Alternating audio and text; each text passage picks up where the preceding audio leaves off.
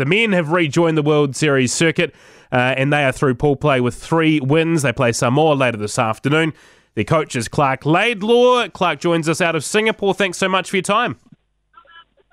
Yeah, good morning or good afternoon. What was your assessment of your first day?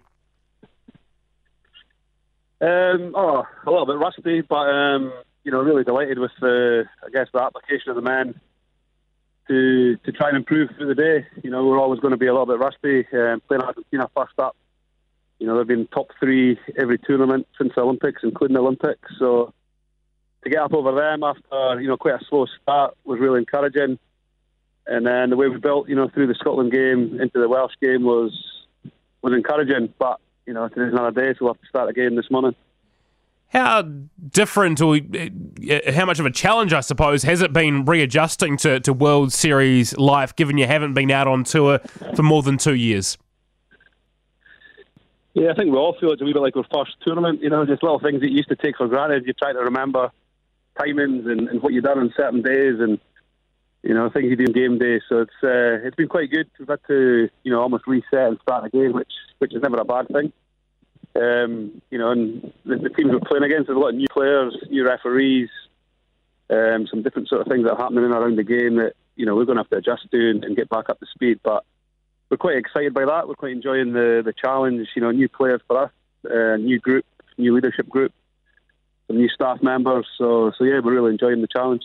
Not having Tim Mickelson or Scott Curry at the moment, one through injury, one's on sabbatical in Japan. How much of a loss have they been to your setup, and how good is it, I suppose, on the other hand, to give some other players some leadership opportunities?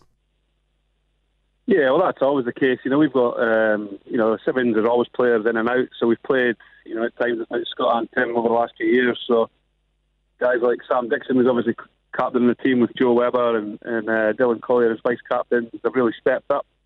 They're really strong in their own areas of the game, those 3, so they're able to really lead strongly, and they're doing a good job. I'm enjoying Sam as a captain. He's a competitive animal.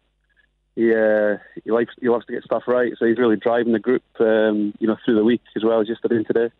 And what do you expect out of Samoa this afternoon in your quarter-final? Yeah, they were really good yesterday. We trained against them on Thursday in our Scrag game, and it caused us a few problems in that. And then the back that yesterday, I thought they played really well. So when they get the ball, they're almost old school Samoa. They go wide and really test you with width.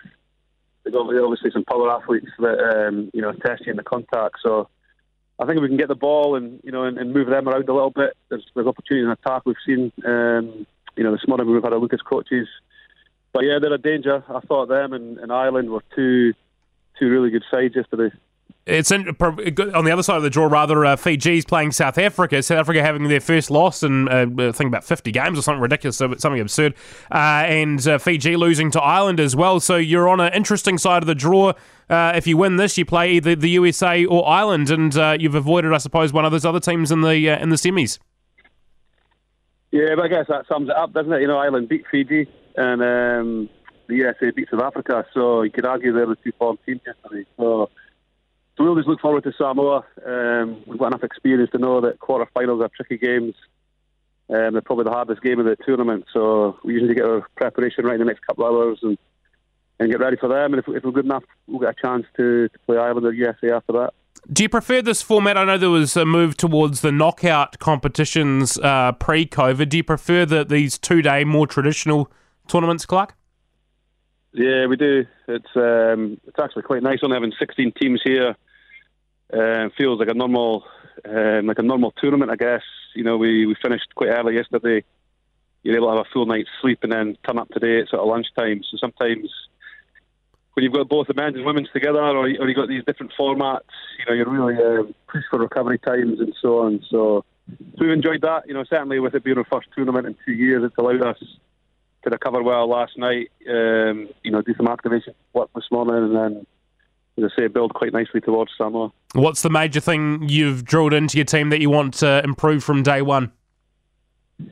Oh, we're really happy with the effort. We were getting off the ground and moving quickly. We need to defend a little bit better on the inside. We got on the inside a little bit defensively, and then I think attack just needs to stay the same. We need to cherish that ball, and there is opportunities, and with 5 new players, I say they're starting to see those opportunities.